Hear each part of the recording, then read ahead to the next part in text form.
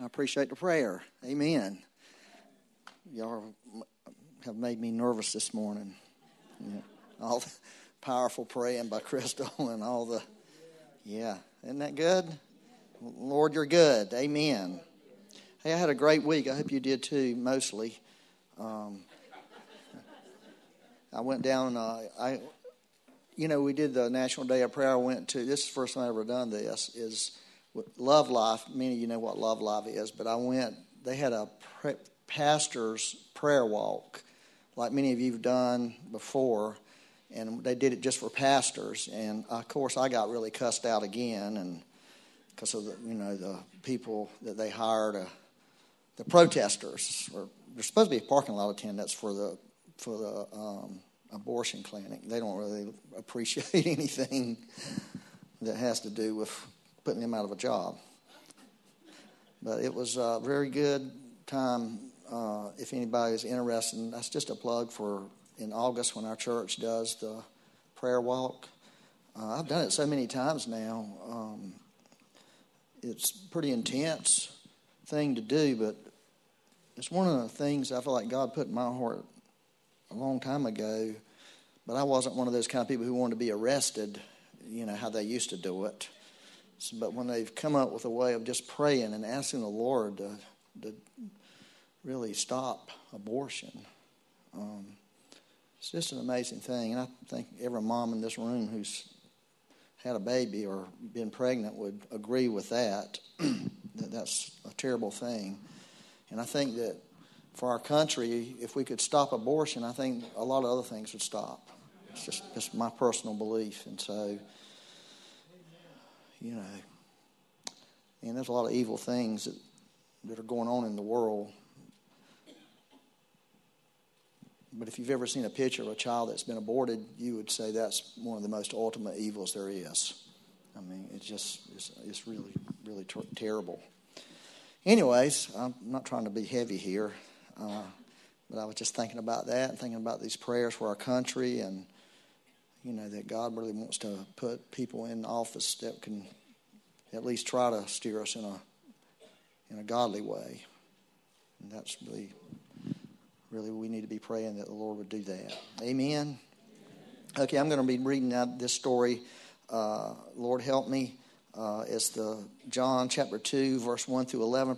Probably everybody knows this story. It's just an amazing story. It just so happens it has a mother in it, so it kind of goes along with Mother's Day, kind of. But it's a wedding. I actually thought about doing this message when I did your guys' wedding, but I just never get there with it. It's hard preaching, y'all, whether you know it or not. If you've ever tried that, it's really hard to find the heart of the Lord on what you're supposed to say, and then it's hard to figure out how you're supposed to say it, and then it's even more tricky to figure out to say it, where the Lord's really saying it through you. It's you and the Lord together, so I'm praying that God will help me really release this to you this morning, because I think there's something really powerful in here for us. It says on the third day there was a wedding. I'm going to read the whole thing. It's John 2, 1 through 11. I wish I could read better, but I can't. So you're just sort of stuck with a bad reader. I like the way I read on a personal level. I have no issues with my reading, but apparently a lot of people don't like the way I pronounce words and, and my accent. But that doesn't really faze me, to be honest with you. I'm just stuck with me. So if you can just bear with me, I'm going to read 11 verses. It says, on the third day there was a wedding in Cana of Galilee, and the mother of Jesus was there. See, we got mothers pulled into this thing here. This is actually really important. Now, both Jesus and his disciples were invited to the wedding. Let me point out the fact here that this was not all 12 of his disciples. It was probably 5 of them, because at this point he had not called all his disciples. He had just called. Remember from chapter 1, there was just a few of them. It was Nathaniel, right? Philip, Peter. Who else? Who else was it? Andrew and John. So those more than likely, those were the 5 disciples that were with Jesus, not the other 7 that really showed up later. And it says they were invited to a wedding, and they ran out of wine. And the mother of Jesus said to him, they have no wine. Jesus said to her, this is a pretty famous debated verse here. Woman, what does your concern have to do with me? My hour has not yet come.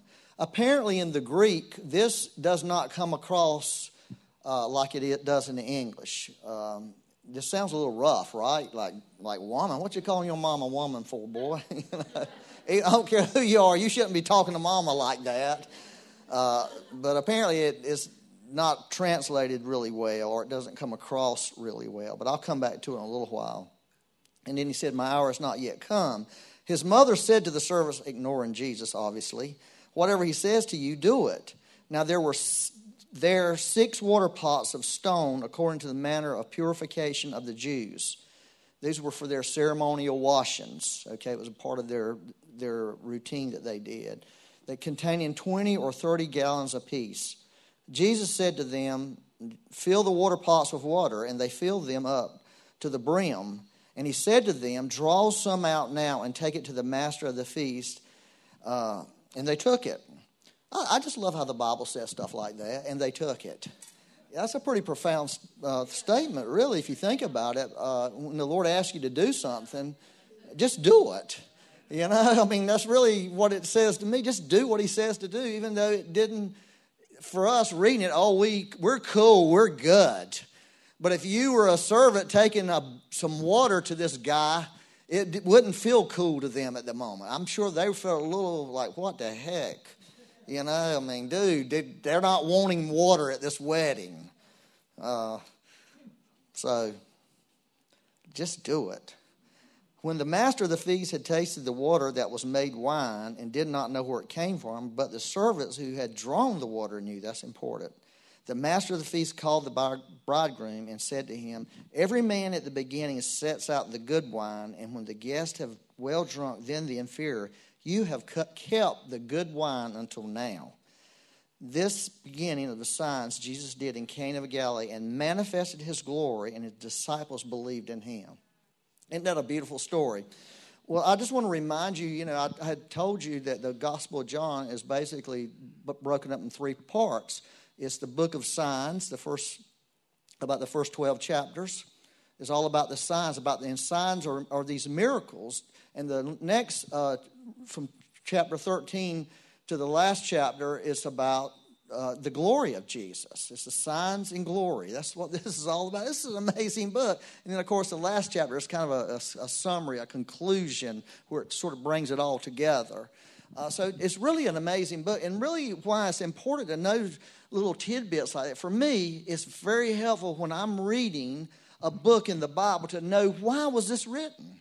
What is God trying to tell me in this book, in the whole book? So when I read the Gospel of John, God is beginning to tell me about miracles. He's beginning to tell me that there's a reason that we believe what we believe. And this is why you should believe. This is why you should believe the Lord Jesus. And then it begins to talk about his glory, okay, which is another reason to believe. Is because he's glorious and he is who he says he is. So this is very helpful. Now, like I said, a sign is like a sign on the road. It points us to something. It gives us some information that may not be apparent. Okay, now this is really one of the keys for understanding these miracles in here. Every one of the miracles that Jesus did, there's this debate in the world. I think I told you there's 7 miracles or there's 8 miracles. You can count them. I count 8 in there. I don't know why. Well, I know why. Because one of them was done after Jesus was resurrected. And for some reason that one didn't count to some people. But it counted to me because it's in the Bible, apparently. But every one of them, there's an obvious understanding of the miracle. There's something that he did. This obvious understanding. Oh, Jesus turned water into wine. He did a miracle over nature. Anybody could read that. But see, there's another message in every one of these miracles. There's something else, because that's why John called them signs. They're pointing to something else. They're revealing something else that's just not apparent. Like if you were driving on a mountain road and there were going to be a bad curve ahead, if you didn't know it, you could have a problem, right? You could have an accident. That's why there's a sign there. It's to give you some information, to tell you something. And so when we read these things, it's almost like we need to read between the lines. Have you ever heard that statement before? Are y'all with me? Read between lines. There's another message besides just what's happening in the moment. There's something else that the Holy Spirit is trying to draw our attention to. And if we're sensitive, it's like the treasure hidden in the field. It's there. It's been put there. It's waiting on somebody to walk up to it and discover it.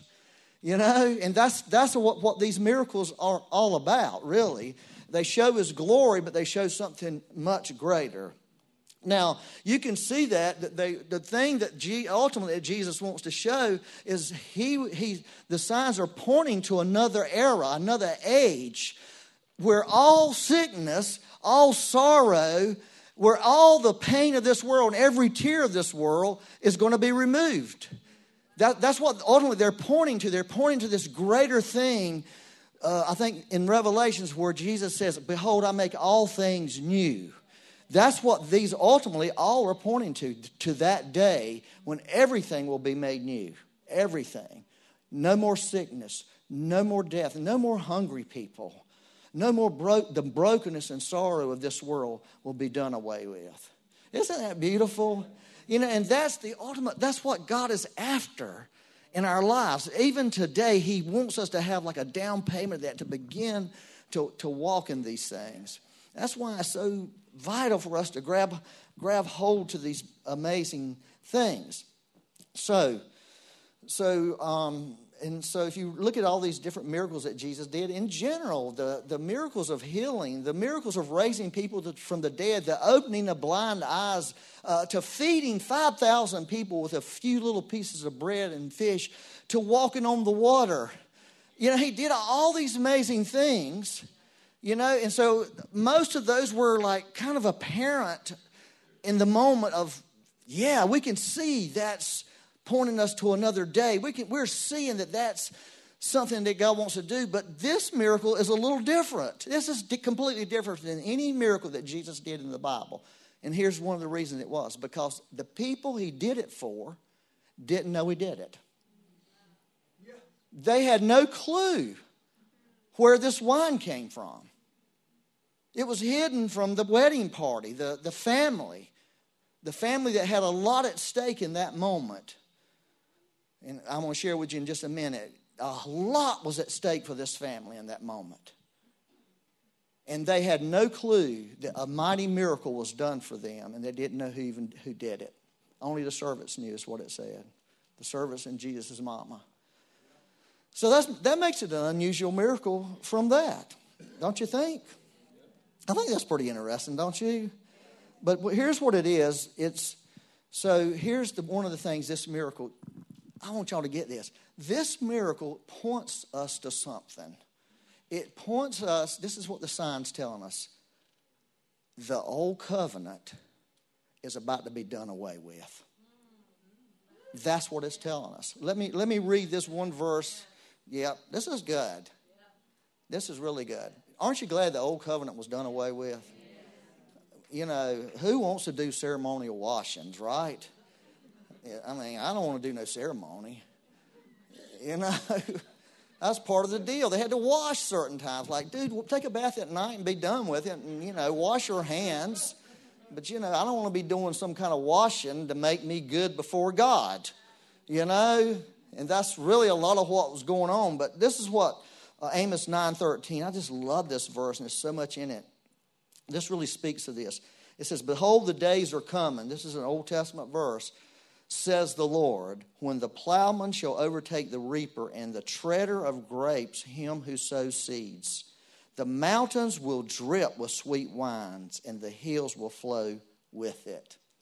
And so let's get this. Here's what was happening. This was a picture that Jesus was bringing it, because a Hebrew understood. That's what they expected. When the Hebrew mind was this: when the new covenant comes in, it is going to be a happy time, and there is going to be wine flowing like a river.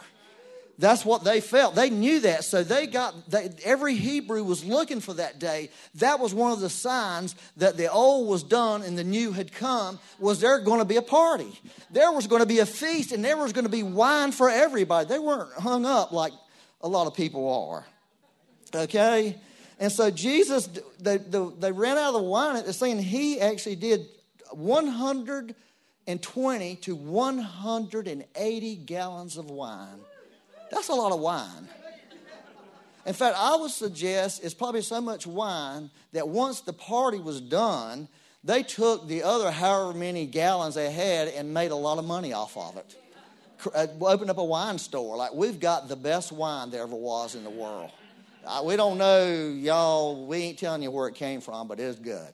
So we're selling it for the top price. Because they had, it'd be hard to drink 120 to 180 gallons of wine. Even if you had 200 or 300 people there, it would still be hard, even if they were hard drinkers.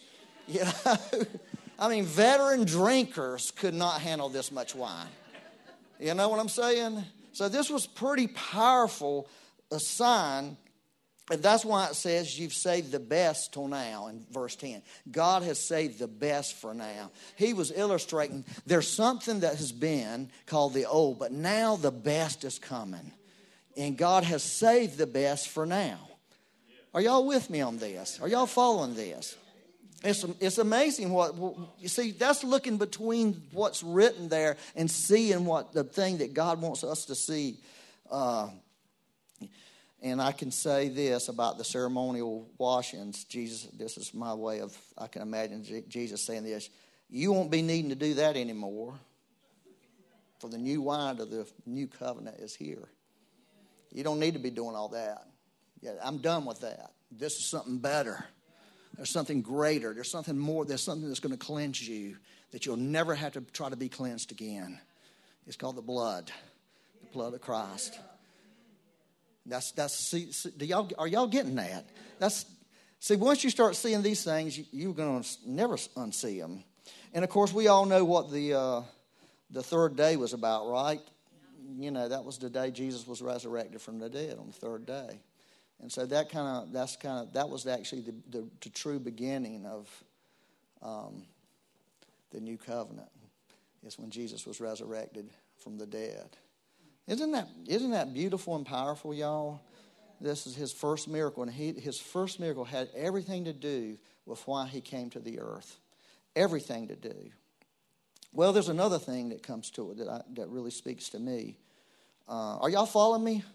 Is that phrase, the servants knew.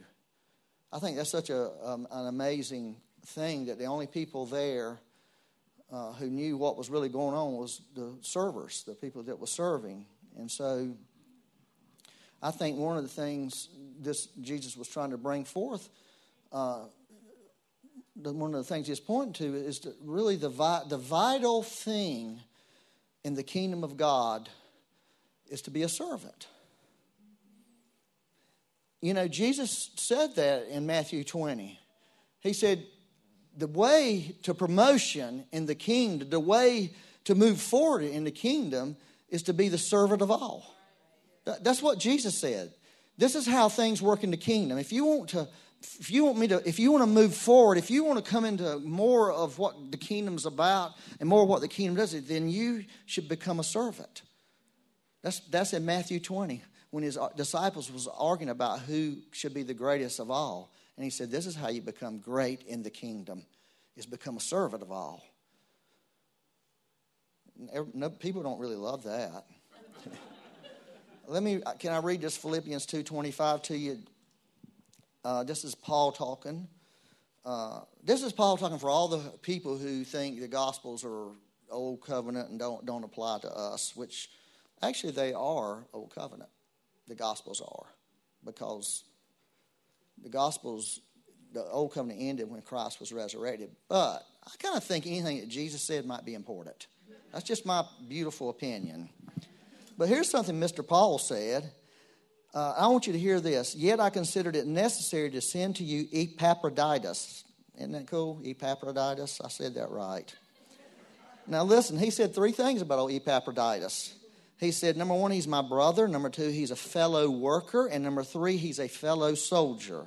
Then he said to the people, but he's your messenger and the one who ministered to my need. So here you see there's three things that Paul points out about Epaphroditus that I believe are vital for every believer. If you're going to be a healthy believer, if you're going to grow in the Lord, if you're going to come into your purpose in the Lord, if you're going to live out on this earth what God has called you to be, is number one, you need to be involved in family. In other words, you need this revelation about God being the Father. That's what he says. You're a brother. In other words, we're connected. We have a father. We understand family. We understand the fatherhood of God. We're sons. That's so beautiful, and that's so vital for us to get. You know, there's not this dichotomy in Paul's mind or Jesus' mind or the Bible's mind between being a brother and being a servant. There's no division that we have somehow, because we've had bad revelation in the past about serving, because we were serving to please, that's not a good reason to serve. We don't serve to please. We serve because it's part of our purpose. It's part of our calling. It's part of our destiny. Are y'all following that? And so that one little turn turns to everything. That one little thing. And so Paul speaks to this man, says he's a brother in the Lord. He's a part of the kingdom. He's a part of the family of God. He sits at the table of the Lord. He has his place there. But he's also a worker. He's also a worker. He's a servant. And he has his heart to serve because he has sat at the table. And when he sat at the table and he began to know God as his Father, he began to catch the Father's heart. And part of what Jesus said, I came to serve. I didn't come to be served. That's what Jesus said in that Matthew 20 thing. I came to serve. And so when we begin to come into a revelation of the fatherhood of God and our own identity as sons and daughters, at some point we're going to come into this thing that, you know, this thing is going to burn in us to serve. Yeah. It really is right. And the other thing is mission. He called him a soldier. Because everybody needs a mission in life. Not everybody needs to be involved in the mission of the kingdom. And so what Paul's pretty much declaring to us here is that these three things are vital for your health as a person, for your health as a believer. And for you, if you really want to see everything that your dreams fulfilled, the things that you want to do on this life, then here's one of the great secrets to it, is begin to get a revelation of these things in your life and begin to put your heart towards those things. And here's how you become a servant.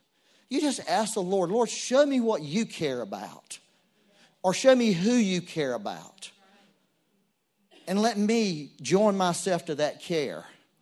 And let me serve the people of that care, or serve that care, that desire that you have. That's really what God asks us to do. Am I talking to anybody in here? And so it's not like a one-size-fits-all thing.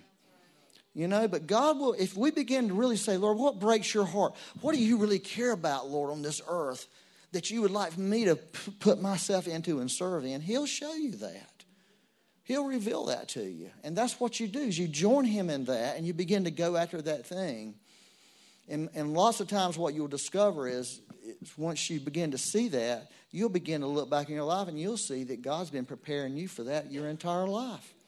That a lot of the natural desires and a lot of the things that how God has led you to that place. It really has. I mean, that's the way it really works. So, and this is the beautiful thing, back to the wedding story, the servants knew. Are y'all getting that? The servants knew, meaning they had inside information. Would you like to have some inside information from the Lord? Like, Lord, what's up here? What are you doing here? If you're serving, you can get in on the inside information. I think that's just amazing. You know, that's what I call receiving revelation. If you want revelation in the Word, or if you want revelation about what's happening around you, this is one of the ways you can enter into that. Am I just talking to anybody in this room? I need some help here. Because I'm looking at y'all, and y'all just sitting there looking at me like, this idiot. You know? Here's the cool thing. The water, think about this. The water was water. Okay? It was water until they went and took it out. They drew it out. Yeah, see, here's what some of us are doing. We're waiting for it to turn into wine. You're waiting for your water to turn into wine, and then you're going to do something. And where the Lord says, no, you pull that water out. Freely you have received, freely give. If you'll just go ahead and begin to release that, somewhere between your belly and your brain and your mouth or what your hands, it's going to turn to wine. That's the way it really works. You got to release it. The water, it would have stayed water. It would be water to this day if those guys wouldn't have do what he says. And they went and they drew it out. And in the drawing out, it became wine. Are y'all following that? And that's the way this thing, it's the 5 loaves and 2 fish things. Once the Lord gets a hold of that, miracles happen. But no miracle is going to happen if that little boy would have kept it. Like, nah, y'all can't have my food. It would have stayed 5 loaves and 2 fish. Are y'all following this? And so that should give you some courage to release what God has put in you. Even though for you it might be like, gosh, this is terrible. This is water. This is 1 fish. You know, or 2 fish. But once the Lord gets a hold of it, he does something to it supernatural. And that's what really happened there. I hope y'all can get that. Freely you have received, freely give. Yeah, I love it too.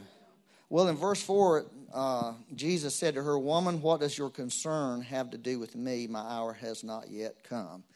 So this is very powerful Mother's Day part of the message. So think about Mary. Let's think about Mary just for a second. So here's Mary. She's at this wedding, okay? Now, this woman is significant. Obviously, she was the Lord's mother. Yeah. So she's looking around, and she's seeing a problem. You know, she's seeing a problem. And she's seeing a solution at the same time. She just didn't see the problem. She saw the answer to the problem.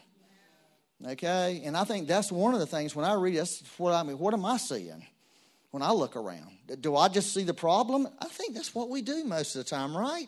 We're just ate up with problems. We're consumed with problems, but we're not seeing the answer. And see, what the Lord wants to do is us begin to see the answer. Okay? And so Mary, because here's the thing about Mary. Mary had been somewhere in her life. She had already lived in a time of no wine. Right? She was a peasant. She was a poor person. She knew what it was like to not have wine. She knew what it was like to live in dishonor. She walked in dishonor. She knew what it was like to be talked about and crushed as a person. But I'll tell you what else she knew. She knew Gabriel face to face. She had some encounters. She had some powerful encounters. She had some prophetic words. She had some wise men come. She was carrying experience with the Lord. She heard this. She heard this 18 years prior. Didn't you know I had to be about my Father's business? She heard that. See, when she was seeing all that, I believe, you've heard of a mother's intuition? Anybody ever had a mama that had a good intuition? My mama, there was no escape my mama. Becky was talking about her mama. My mama was completely different. I could not do nothing bad. And I lived my life trying to do bad back in those days. And she was always like, why does she know this? How does she know I hid my cigarettes here? And she got them. And I was lying, trying to deny. I'm like, My mama was always that. I mean, good Lord. I mean, she had this uncanny thing on her. And it was ridiculous. You know. Well, she was a good mama, too. But she get unless you made her mad. Then she wasn't so good, like, don't mess with Mama, you know. Her name was Ruth. You know, Ruth means friend. And my mama lived up to be a great friend to me as I got older in life, and really said, there's several things she said to me growing up that just stuck in my heart, you know, just in conversations. You know, she had a relationship with the Lord that was different than most people. I can honestly say that. You know, Becky was talking about her mama growing up in a Baptist world. Well, my mama grew up she grew up in a shouting Baptist world. These people were making us look like Presbyterians. They were crazy, man. I mean, you talking about wild. They were like maniacs when they worshiped. They literally were what they call shouting Baptists. And I was wondering what it was until I got around and I'm like, oh. It was pretty powerful. So, you know, I don't know about you guys. If you know, my dad was a Presbyterian, and so, you know, we went to a Presbyterian church, and it was kind of damped down, to say the least. I always said, church is for old people, because they're too tired to do anything else. They're just going to go in there and sit for a while and then leave. That's what I thought growing up. Like, I'll be a Christian when I get old. That was my plan. I am not doing this now. I'm going to wait till I get old, because this is terrible. Well, you know, so I kind of was around that, and then somehow got involved with my mama's spirituality, which was completely different. It was really good. So I was kind of, at first, a little nervous about bringing her to my spirituality. And we had a certain preacher one Sunday. She came, and he was very wild preacher. I mean, like, really wild. And she said, well, that guy was so rambunctious when he preached. I love that. I thought, gosh, she's going to hate this. I thought she'd been converted to being Presbyterian. Well, this mama named Mary had a not so normal, I believe, mother's intuition. I believe that she sensed something that day when she saw what was going on. I believe that she sensed that the time was now. And when Jesus said, Mom, is your concern my concern? That was the question. Is your concern my concern? And I think that's the question everybody gets to answer. Because in her heart, she knew it was his concern. She knew that he would be very concerned about what was fixing to happen to this family, because it was going to really be bad. It wasn't just like us, like run to the store and get some wine. This would have been terrible in that culture for that wine to run out. It would have ruined that family forever. And she knew that there was something in Jesus' heart, and she knew that at time. I can't prove that in the Bible, but I can read this one verse to you that kind of proves it. Psalm 138, verse 8. It says, the Lord will perfect that which concerns me. Did y'all get that? The Lord will perfect it. In other words, if you're concerned about something, the Lord wants to do something about it. And that's what he wants people to know. If you're concerned today about your children, the Lord's concerned about it. It's his concern. Or whatever you're concerned about. Because whatever concerns you concerns him. Amen. That's really when I read that, that's what I saw. Is the Lord really is concerned about what's happening in our lives. And if we're concerned about it, he's concerned about it. All he's looking for is an invitation into that concern. Lord, we invite you into this situation. We don't have the answers for it. We can't fix it, Lord. We invite you to do something. And when we do that, the Lord will really move in a powerful way. Are y'all good? Good. Well, I did want to talk to you about this one thing. Happy Mother's Day. So, moms, your mother's intuition. So, in the world, there are different kinds of cultures, okay? And this culture in that time, well, let me just tell you what the three cultures are, okay? These three main cultures. This is what they call an honor-shame culture. And that would be more like an Eastern. And this culture values relationships and honor. That's what that kind of culture values. It values relationships and honor. That's the culture that Jesus grew up in. Okay, that's more of an Eastern culture. Now, there's another culture that's more of a Western. It's what we live under or have lived under, but it's changing, is a guilt forgiveness culture. And that emphasizes legality and justice. That's what our culture has legality and justice. The Western culture, Western European, United States, that's how our culture operates. It's operating like, in fact, a lot of our theology, listen to this, y'all, a lot of the theology that has influenced the West came from people like Luther, right? Wesley's, people who were trained as lawyers. Did you know that? So when they read the scriptures, they saw a lot of legality in them. Finney. Yeah, Charles Finney. He was an attorney. And so a lot of the theology is created around courtroom, legality, guilt forgiveness. And I think some of that's good, obviously, because you can see that. There is that in the Scripture. But I'll tell you one thing. It's not the only thing in Scripture. And then there's this other culture called a power-fear culture. And that's a culture that values power and the blessings of whoever's in power. And that's more like a tribal. Are y'all getting this? That's more, there's a reason I'm saying this. That's more of a tribal kind of thing. But also, you can find it in cults, right? You think about cults, the way cults operate. They operate on power, fear. Whoever's the big guy, he has all the power, and he intimidates and rules everybody with fear.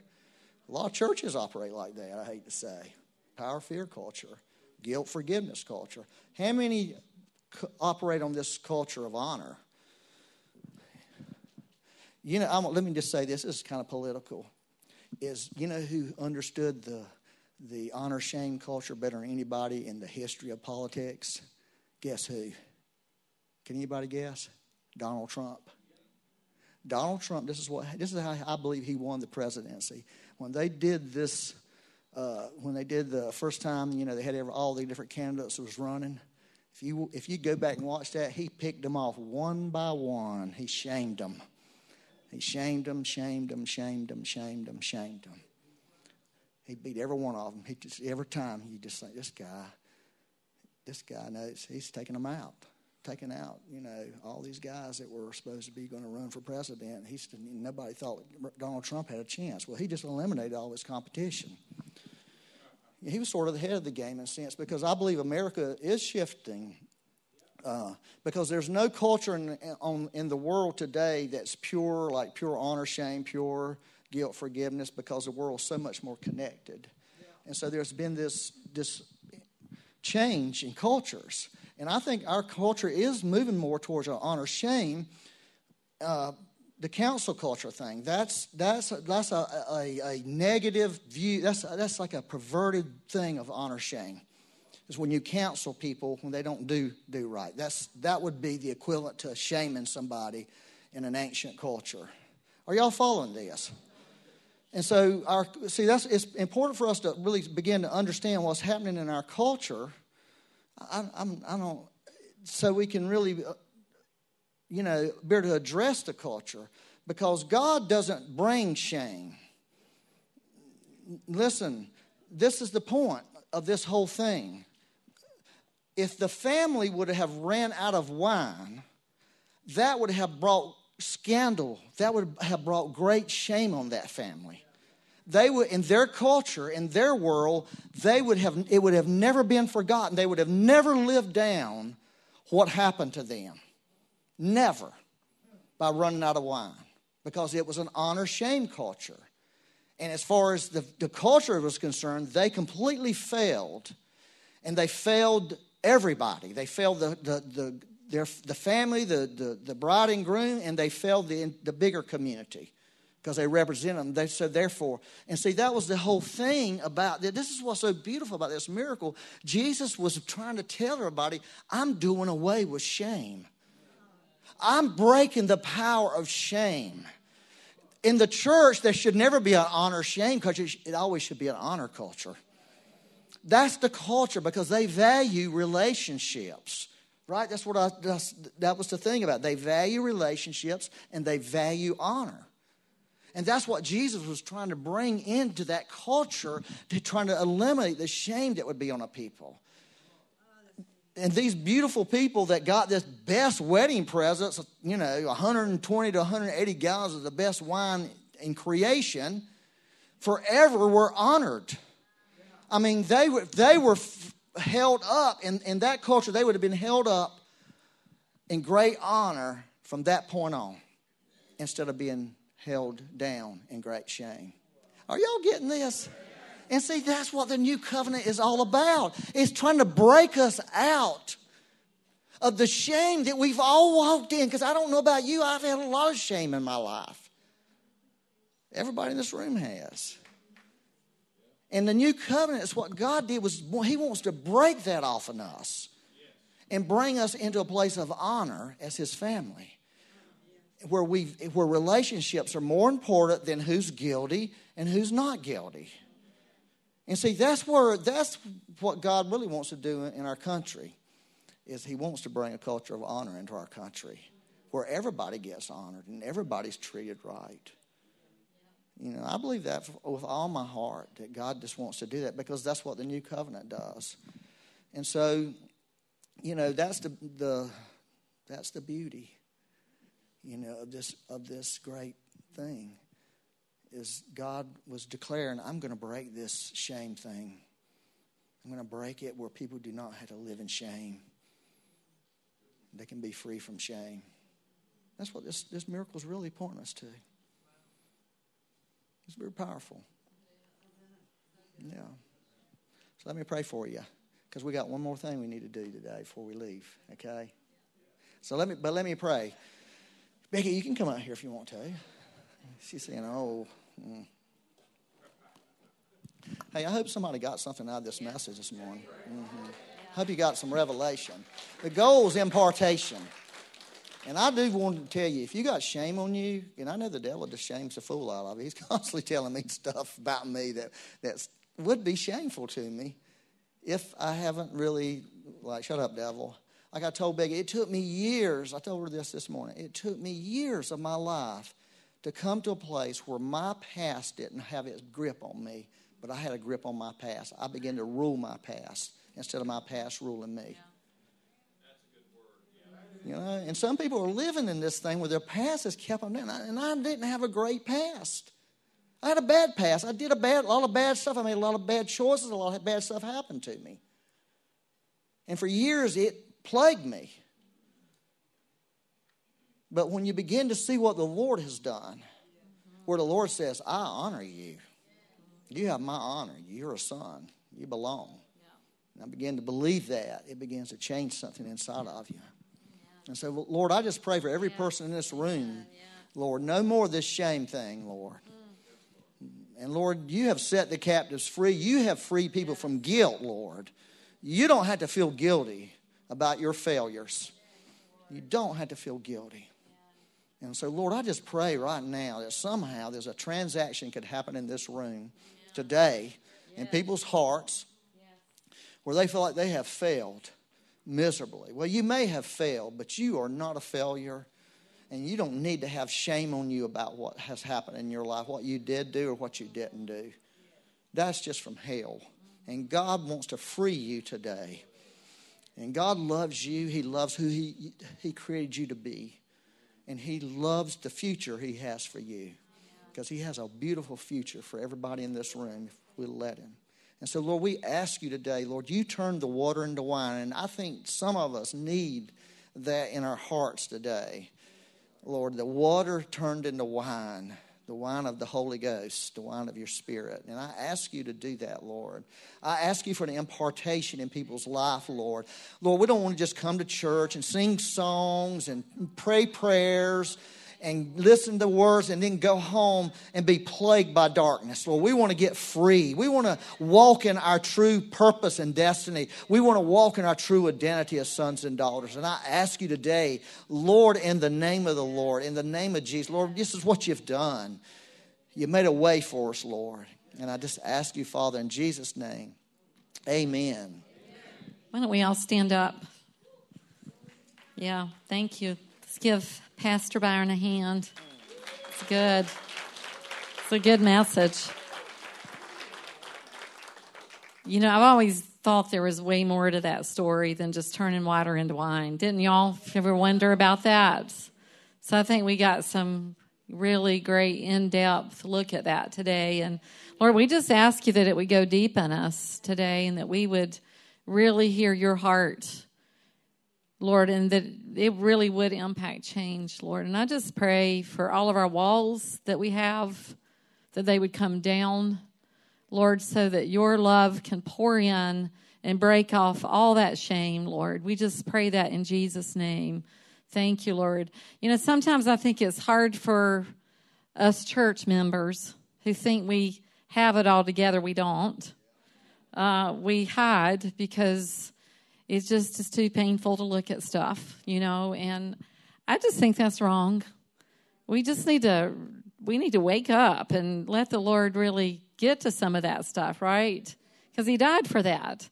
He wants us really whole and joyful and free. So, amen. It's really good. So we want to pray for Jim today. And we afterwards, I just want the ministry team to go ahead and come up. Not now, but let's pray for Jim first. But just right after, come on up, because we want to pray for anybody who needs something before you leave. We're still praying for healing. And if you really need, it's hard sometimes to stand up in front of everybody about the shame thing, but we really want to pray for you for that. So, Jim is getting to go to Argentina. Woo! It's been how long? Two years?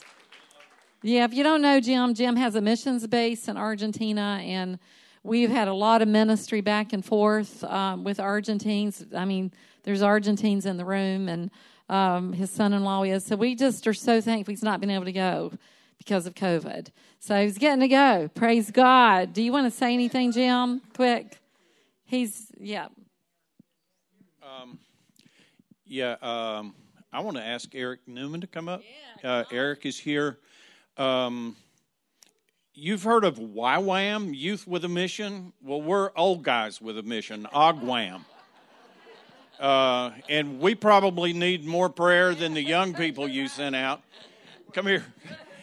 Last time, we were in Salta, Argentina in March of 2020 together. And we'd come down out of the high country, 10 or 12,000 feet. We'd come back down to 5,000 feet to the provincial capital. And we'd checked into a hotel before Eric was supposed to go preach to a youth meeting. And he calls me into his room and says, I think I'm having a heart attack. And he was. Now, he already had 4 stents at that time. And he had another heart attack in the room, and we prayed for him, and I wanted to take him to a hospital. He said, no, just get me some aspirin, and let's go to the meeting. So we prayed. He got to feeling a little better. We went to a meeting, and he ministered to the youth in this church for about 3 hours. Wow. I was worn out. I went and sat down in a corner because I couldn't take anymore. And he was still running through the fire tunnel with the youth. He got home. The doctor says, yeah, you did have a heart attack. We need to put 2 more stents in there.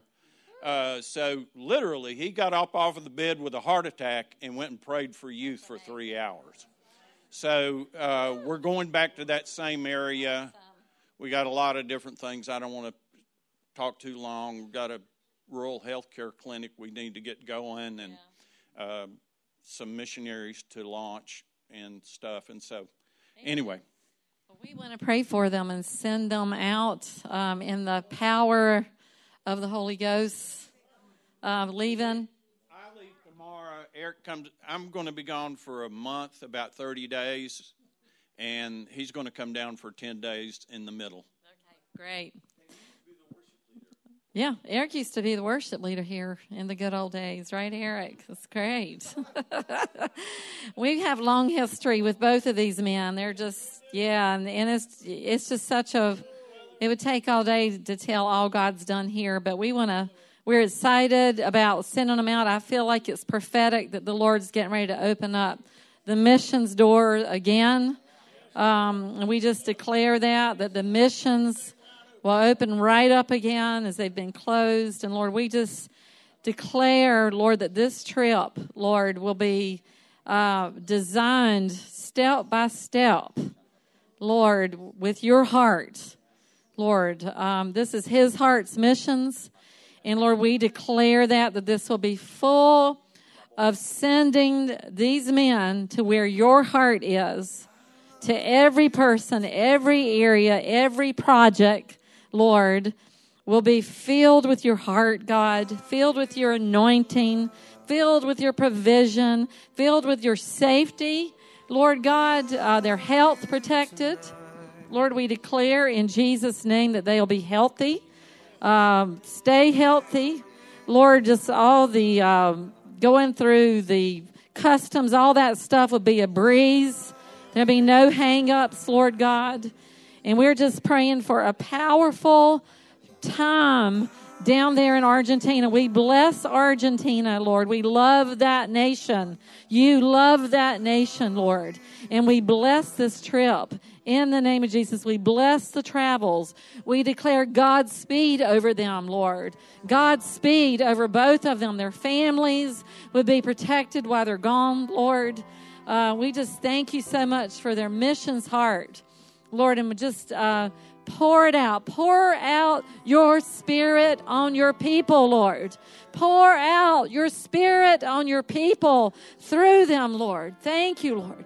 And Lord, we pray for miracles. The unusual miracles would be done at the hands of Jim Hill and Eric Newman, Lord God. And no more heart attacks. This heart would stay strong and beating, Lord. Woo! Oh, yeah, I felt anointing on that. Yeah, thank you, Lord. Woo! Thank you, Lord. Oh, we bless them in the name of Jesus. Thank you, Lord. Woo, it's good. And bless them. Thank you, Lord. And let's have the ministry team to come up, and we want to release y'all to go have your afternoon also. Thank you for coming. Happy Mother's Day. The ministry team, if they can just come up over here so we can pray for people still. Thank you, Lord. We love y'all. We love you, and be blessed.